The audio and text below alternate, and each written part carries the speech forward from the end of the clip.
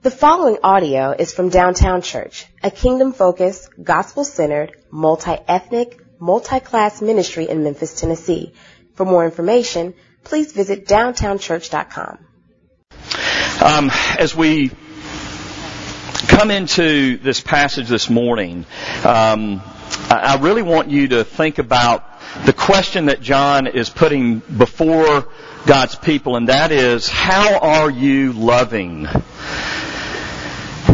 I mean, just think right now, the people in your life that God has given you and tasked you with the responsibility to love. How are you doing? Have you really understood what God has called you to and what He's saved you for when it comes to the task of love? And I really want you to get at least 5 people in your mind right now that you know God is calling you to love, whether parents, whether spouse, whether roommate or friends or co-workers or fellow church members. Who are the first names that come to your mind? If you want to write them down in your notes on your phone, or if you've got a pen, you can do that on your bulletin. But who is God calling you to love? What are the names that come to mind right now? I'm going to give you 30 seconds to think about it.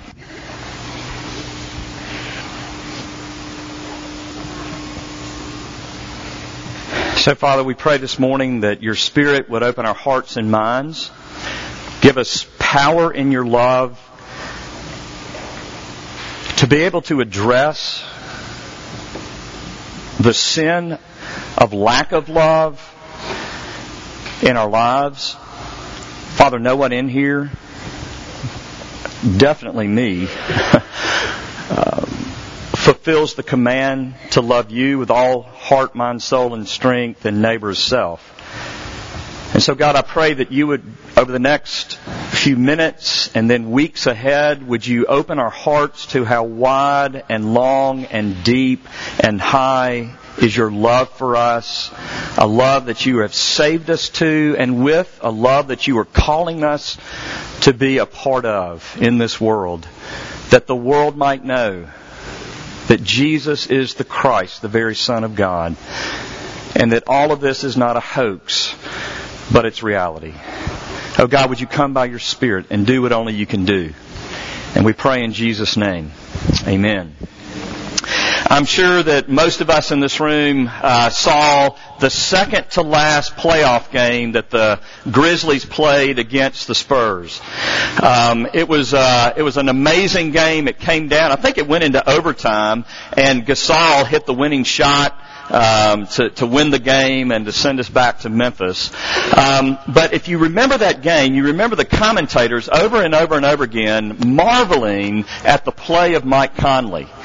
It was almost as if no one had ever seen Mike Conley before that game. I mean, the commentators were like, well, he's really making a name. People are seeing what Conley is all about. And I think he scored 38 I can't remember. It was an amazing game for him. But the reason that Conley doesn't get the respect that many others do, I think, is because Conley doesn't run his mouth. Conley lets his game speak for itself. And that's why we love Mike Conley. Because what he does week in, week out, day in, day out, is he goes to work. He knows his job, and he does his job. And church, what John is telling us this morning is that we better know our job. And we better be about our job. Because it's very simple. Love. 28 times in practically all of them in chapter 3 verse 1 through chapter 5 verse 3, John uses the word love as a verb 28 times. 18 times he uses it as a noun. So 46 times in chapter 3:1 through 5:3, John is calling us to love. Do you think it's important? As you remember, if you've been with us, and I know we've got a lot of visitors this morning, but if you've been with us, you know that John has been dealing with false teaching. He's been dealing with false teachers that have come inside the church, and they're confusing believers to the point that many believers are questioning whether or not they are Christians. Many in the church are asking, am I a true Christian?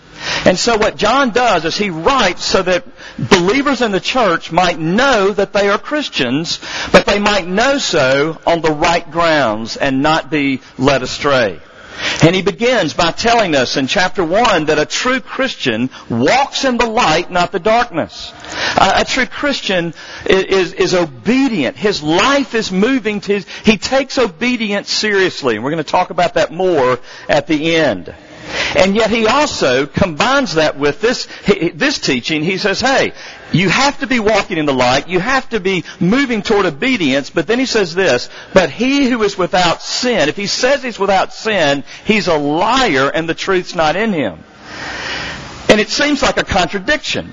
It seems like just at first that it's just like any other religion. Be obedient, obey God, and then find out at the end whether or not you're in. But John says no. Yes, obedience is central to being a Christian, and walking in the light is central to being a Christian, but none of us can do it. And therefore, another central reality of knowing that we're a Christian is if we believe that Jesus is the Christ and really our Christ. Is He our Savior? Do we recognize sin in our lives? Are we dealing with sin in our lives? And are we running to the Christ, the very Son of God? And if you are a person who is seeking to walk in the light, and yet your darkness, the darkness in you and the darkness in your flesh and life is being constantly exposed, then you are dealing with sin, you are conscious of your sin, and you're running to Jesus for His forgiveness, that person will produce a life of love. The distinguishing mark, capital T, capital H, capital E, the distinguishing mark, the thing that comes out when you are believing that Jesus is your Christ for your specific and real sins, is love. That is growing from humility and gratitude. It's love. A Christian loves, and John tells us he doesn't just love in word, but he loves in deed. You see your neighbor without, and you have means, and you're not sharing, don't think you're loving. Love is not some generic thing. It is a tangible reality. And so what we need to see this morning, and what we're going to kind of marinate on, is one point. Can you believe it? It's true. A one-point sermon. We are born to love. We are born to love. How many in here have seen Steve Harvey's new show, Little Big Shots? All right, a few people.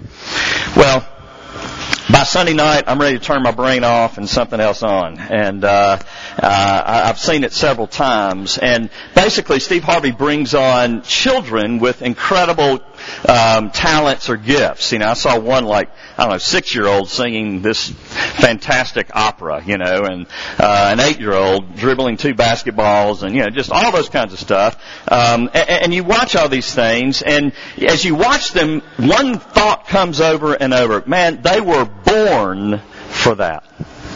And what John is saying is that the world should look at the church and should look at your life and my life and say they are born to love. Look at how they love. It's not, look at how they know their doctrine. And that is not to minimize doctrine. But as we'll see in a minute, doctrine serves love. It's not look at even their spiritual gifting, but look at how they love each other and look at how they love the world around them, the people around them. And dear friends, we are failing. Barna put out some recent statistics. They put out some comments, statements, if you will, to see who just in the U.S. population agreed and then who in the church, evangelical Christians, agreed with these statements. Here's the first one. The best way to find yourself is by looking within yourself. This is the new religion. 91% of adults and 76% of practicing Christians agreed completely or somewhat.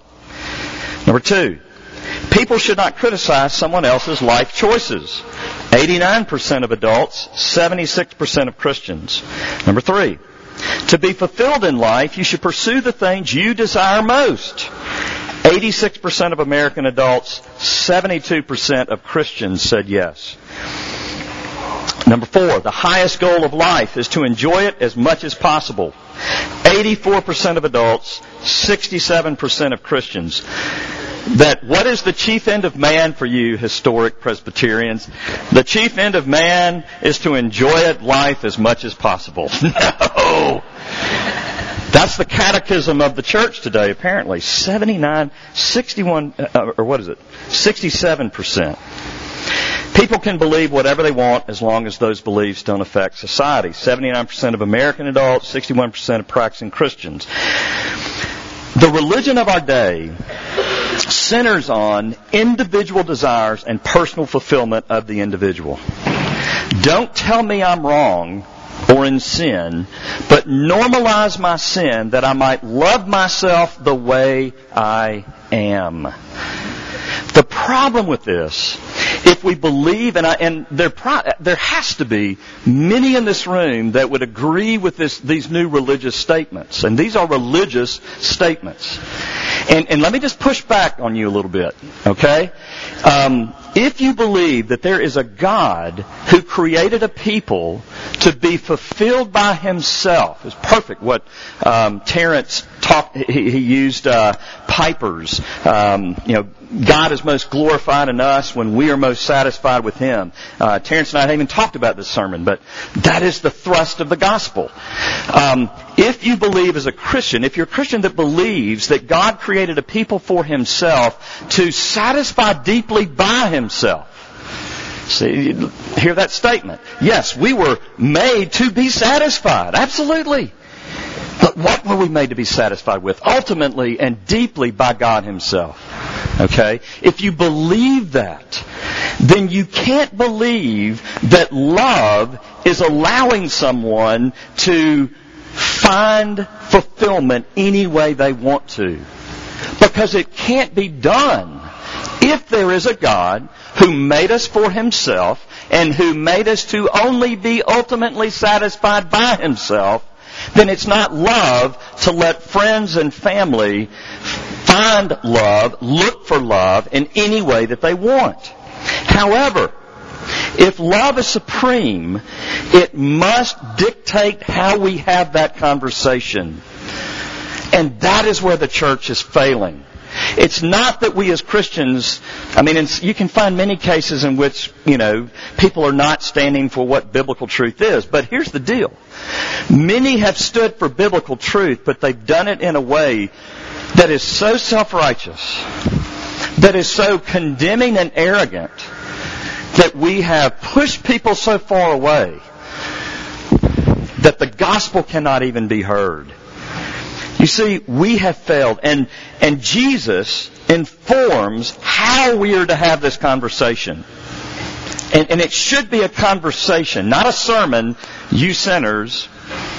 It should be a conversation. But what is the tone of that conversation? Matthew 7, verses 1 through 7. Judge not that you be not judged.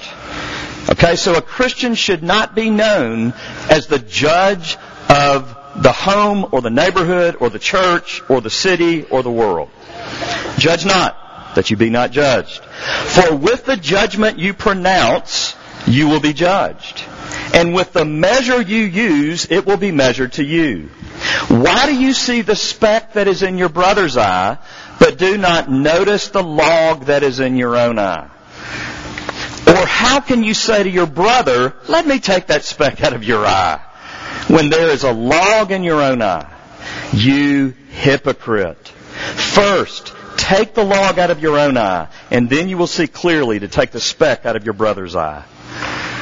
You see, friends, anytime that we speak God's truth as one having a black belt in the truth, we absolutely polarize fellow sinners, because we project the image that we don't see ourselves in the same class. It is a classist mentality for us to go to the world self-righteously. Why? Because the heart of the gospel, and I love that these tables are adorning my right and left this morning. The heart of the gospel, the drama that Jesus wants the church to rehearse publicly, tangibly, visibly, over and over and over again, is the fact that when we were still sinners, Christ was broken for us. While we were still sinners, Christ died for us. The one offended, the righteous one, lived and died and rose, and we have nothing to do with our salvation. It is by grace you have been saved, through faith, and even your faith is a gift. You can take no credit for your salvation or anyone else's, because salvation is of the Lord. And what posture? That puts us in the posture of gratitude, not self-righteous, arrogant judgers of those around us. Do you see that? We are indebted. We're an indebted people. But it's not indebted to work up acts of righteousness so that God will love us, keep loving us. Because there's nothing we can do to add to His salvation. Nothing. But we are indebted. Listen to the debt that we all possess as Christians. Owe no one anything except to love each other. For the one who loves another has fulfilled the law. Wow. For the commandments, you shall not commit adultery, you shall not murder, you shall not steal, you shall not covet, and any other commandment are summed up in this word: you shall love your neighbor as yourself. Love does no wrong to a neighbor, therefore love is the fulfilling of the law. And friends, love is not about me and my desires and my wants. Love is about God and the other. Do you see how gratitude takes us out? And the new religion takes us in. What are my desires? I just need to be true to my desires, and you must accept me. That's not love. What the Bible refers to that as slavery. Jesus came to live and die to free us from that, but not free us to self-righteousness, but to free us to a life of laying ourselves down as Jesus laid His life down for us, for our enemies. For our enemies. That's what Christ has done for us. Listen to Paul in Galatians 5. For freedom Christ has set us free. Hallelujah! We can throw off the law and live any way we want to and be self-centered and mandate everybody love us. No. Stand firm then, therefore, and do not submit again to the yoke of slavery. For in Christ Jesus neither circumcision nor uncircumcision counts for anything, but only faith working through love. For you were called to freedom, brothers, but don't use your freedom as an opportunity for your flesh, but through love serve one another. For the whole law is fulfilled in one word: you shall love your neighbor as yourself. But if you bite and devour one another, church, watch out that you are not consumed by one another. Oh, dear friends, may we be a church that loves and loves passionately. May we be a community that lays our life down for one another. If there are cliques at this church, if there are groups in this church, may they be broken up for the sake of the gospel. If someone feels shunned, if someone's left out, may we notice.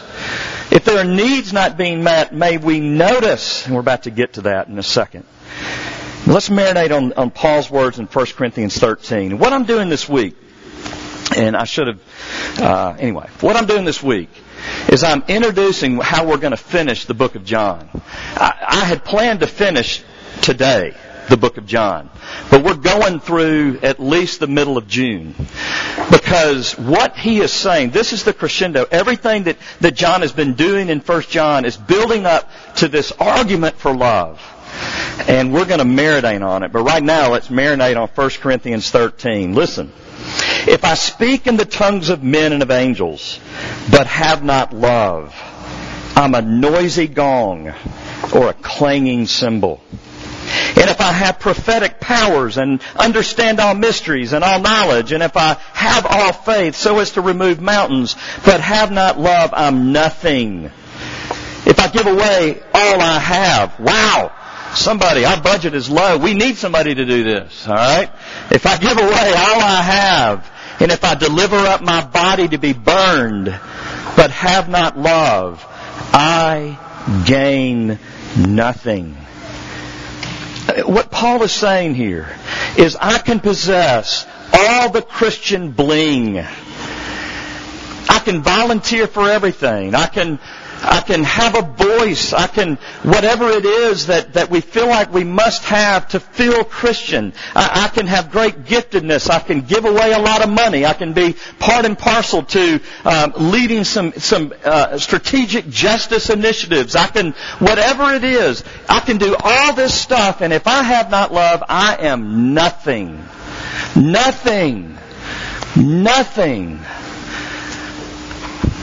Husbands, love your wives as Christ loved the church and gave himself up for her. Husbands, we are nothing. Nothing. Oh, but look at my business accomplishments and look at nothing.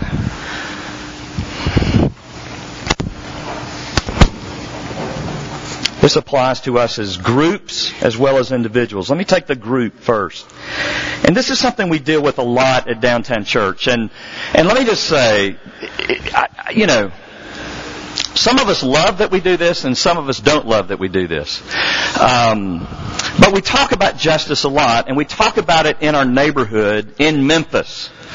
And we do so because not to exalt one issue over another. I'm sure that I'm guilty of that. Absolutely.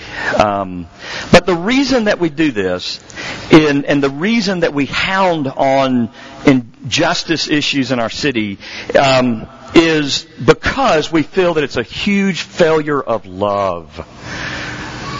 And so, the fact that Memphis, Tennessee is the poorest city in the country and yet one of the most churched, if that doesn't grieve your heart and soul in some way, and I'm not saying, therefore, quit your job as a lawyer, doctor, engineer, healthcare professional, whatever it is, and go work at a nonprofit. That's not what I'm saying.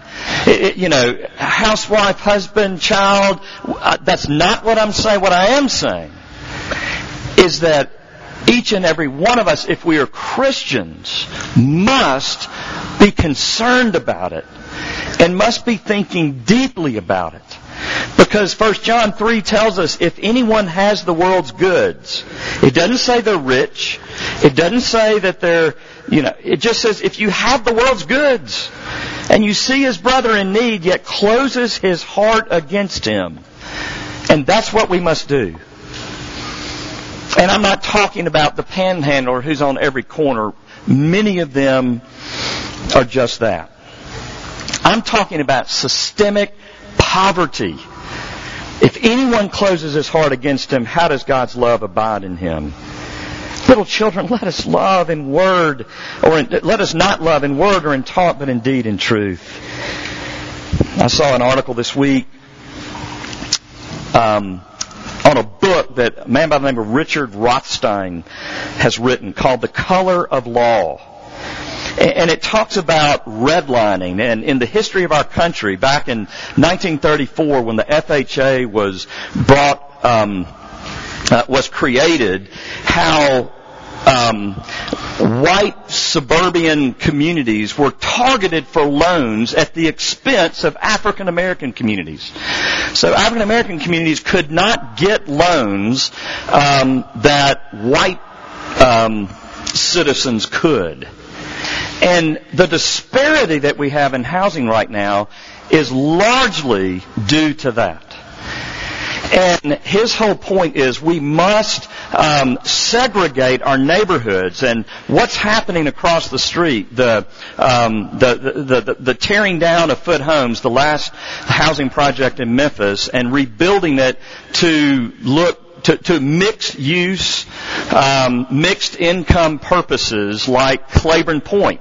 Claiborne Homes was just like Foot Homes, if you don't know the history. 6 years ago. And they tore those down and built the beautiful homes that many in our body now live in. And they're going to do the same over here. And that is good. We are taking steps. But all of us, there's so much more to do. All of us should have this on our radar, not to feel guilty, but to ask, what does love look like in Memphis, Tennessee? Right here in the city, what does it look like? It doesn't look like walking around feeling guilty. God has freed us from guilt, and He's empowered us to love. Do we see our brothers and our sisters and want to love? Or do we assume a person has a lower value because they don't possess a higher financial value? You see, the thing about love is it's personal. It's not hypothetical. I'm on a team of pastors that was started after the bridge closing. Was it June or July? I can't remember, but back last summer. 50 churches in Memphis came together, and we just hired an executive director, and I'm so excited about it. I don't know that I'm free to announce who the executive director is yet, but he's a very well-known Memphis believer and figure. And maybe next week I'll find out if I can tell you. But all that to say, we are uniting to work on justice issues and reconciliation in the city. 50 different churches, very diverse. And it's very, very exciting. And what we are seeking to do is to give churches opportunities to know needs and bring our human resources together, bring our people together to actually build lanes for us to run in to be able to bring healing to our city. And those are the kind of things that love propels. It's exciting to see what's happening in Memphis, Tennessee. But again, we have much to do. And so that's the justice. That's just one little element. There's so much more we can talk about. Educational system, justice system, and so forth. But let's move on. We're going to deal with a lot of things in this mini-series. But now let's talk about just our neighbors. Let's talk about our neighbors. I read a book when Rachel and I were on vacation a couple of weeks ago called Good Faith. It's by the guys that do the Barna statistics, and a really good book called Good Faith. And one of the failures that it exposes in the church is how the church has dealt with those in the body that have grown up in the body, that are part of the body, that have same-sex attraction. And one of the primary things that in the discussion in the book that it does that was really powerful to me. I've read a ton and had many conversations along this line. But I think the most powerful things that it said, and again, we're going to talk more about this as we keep going in this mini-series. It interviewed a woman in the body, in the church, whose struggle is that. And this is what she said. She said, I can live without sex, basically what she said. But I can't live without intimacy. And we're going to show that the ripple effects of that comment have flowed through me in a powerful way. And what she's saying is this, is that what the church has done with those that possess same-sex attraction, I know there have to be several in this room. Absolutely. So hear me. And feel free to email me, call me, meet with me. If I need to be saying more, or if I need to say this in a different way. I'm completely open, but I'm going to say this. The one of the failures that we've had at the church is not being a community that welcomes those that have same-sex attraction into our families, into our communities, because the church is the place where the world is to get intimacy. This is the place that we are to have intimacy. And let me transfer now to those who are single. We talk about singleness as if it's a disease, as if it's HIV or something. Oh, if you're single, Lord have mercy, And yet, the growing population of singles, especially in downtown, you single girls, 25 to 35, you are the dominant demographic moving to downtown Memphis. You would think the guys would be coming too because of that. I don't know where they are, but anyway, guys are kind of, just give them a while, they'll catch up. But the church has been so neglectful to so exalt marriage as the end. And we're going to pray for you single people to get married. What? So what, my life has no value until I'm married? That is the impression that we give. And I have a feeling if we took a sampling of our singles, they would probably say, yeah, even at downtown church. And we can certainly I'm open to those conversations as well. But if you think about here's the message that the church sends single people. Don't have sex before you're married. Again, you can live without sex, but you can't live without intimacy. Are we building deep communities? Are we that are married opening our homes? Opening the lives of our children? Opening our homes to those who are single and saying, you don't have to wait until you're married to feel and to have, the experience of family. And that's especially true right now because so many of you singles are from out of town. You don't have family here. You can talk, and then we can go to married couples with children who don't have family here and never can have a night off. And those of us who do have family here that keeps our children all the time, we ought to keep the children. We can just go on and on.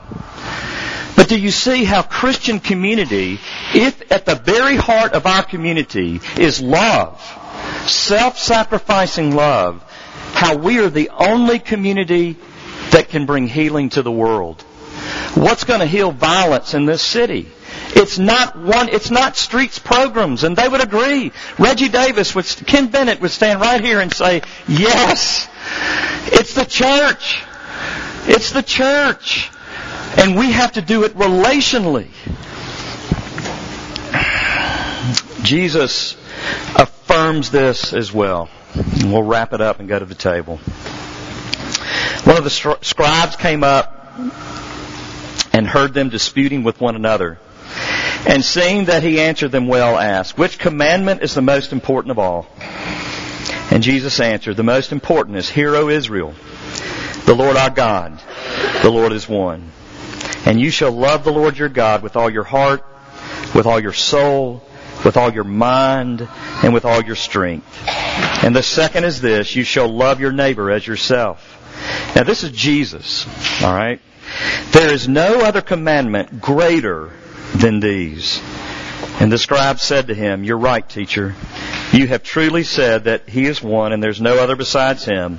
And to love Him with all the heart and with all the understanding, with all the strength, and to love one's neighbor as oneself is much more than all whole burnt offerings and sacrifices. And when Jesus saw that he answered wisely, He said to him, you are not far from the kingdom of God. And I love this statement. And after that, no one dared to ask Him any more questions. What's the greatest commandment, church? What is our calling? It's to be a radical community of loving men, women, and children. And that is the fruit of our salvation. So what do you do this morning if you're like me and you know that you have failed in more ways than you can count? You come to this table. Because the difference between a non-Christian response to the law of condemnation and self-exposure and a Christian is radically different. A non-Christian hears that and says, either, no, I'm not guilty, those people over there, they don't deserve my love, or I will go try to be better. But a Christian says, yes, I'm naked before it. You got me. If I have to live up to that standard, I can't do it, and I'm done. But Jesus. You see, Jesus is the difference between religion and Christianity, because Jesus has already been condemned for all of our lack of loving. And so we can come to Him and we can receive forgiveness and we can beg for the Spirit to empower us to get over us and to give our lives to those around us this week. Not to be saved, but because we already are saved. And so may we come to the tables this morning with hearts that are open and hungry to feast on grace, to feast on forgiveness, that we might be empowered to go love in a radical way and fail dramatically and come back again for more grace, to go work to love, to fail dramatically, to come back, to keep us humble, to keep us dependent, and to keep us feasting on Jesus and not our own pride and self-righteousness. Lord Jesus, would you make that so at Downtown Church? Thank you for the message of the gospel. Thank you that you have freed us to love. And, oh God, I pray that we would hear our marching orders this morning. And that, oh God, we would drink your love in at these tables today. That we might experience your love, experience your forgiveness, that we might go give it to those around us. Father, may it be so. We pray in Jesus' name. Amen.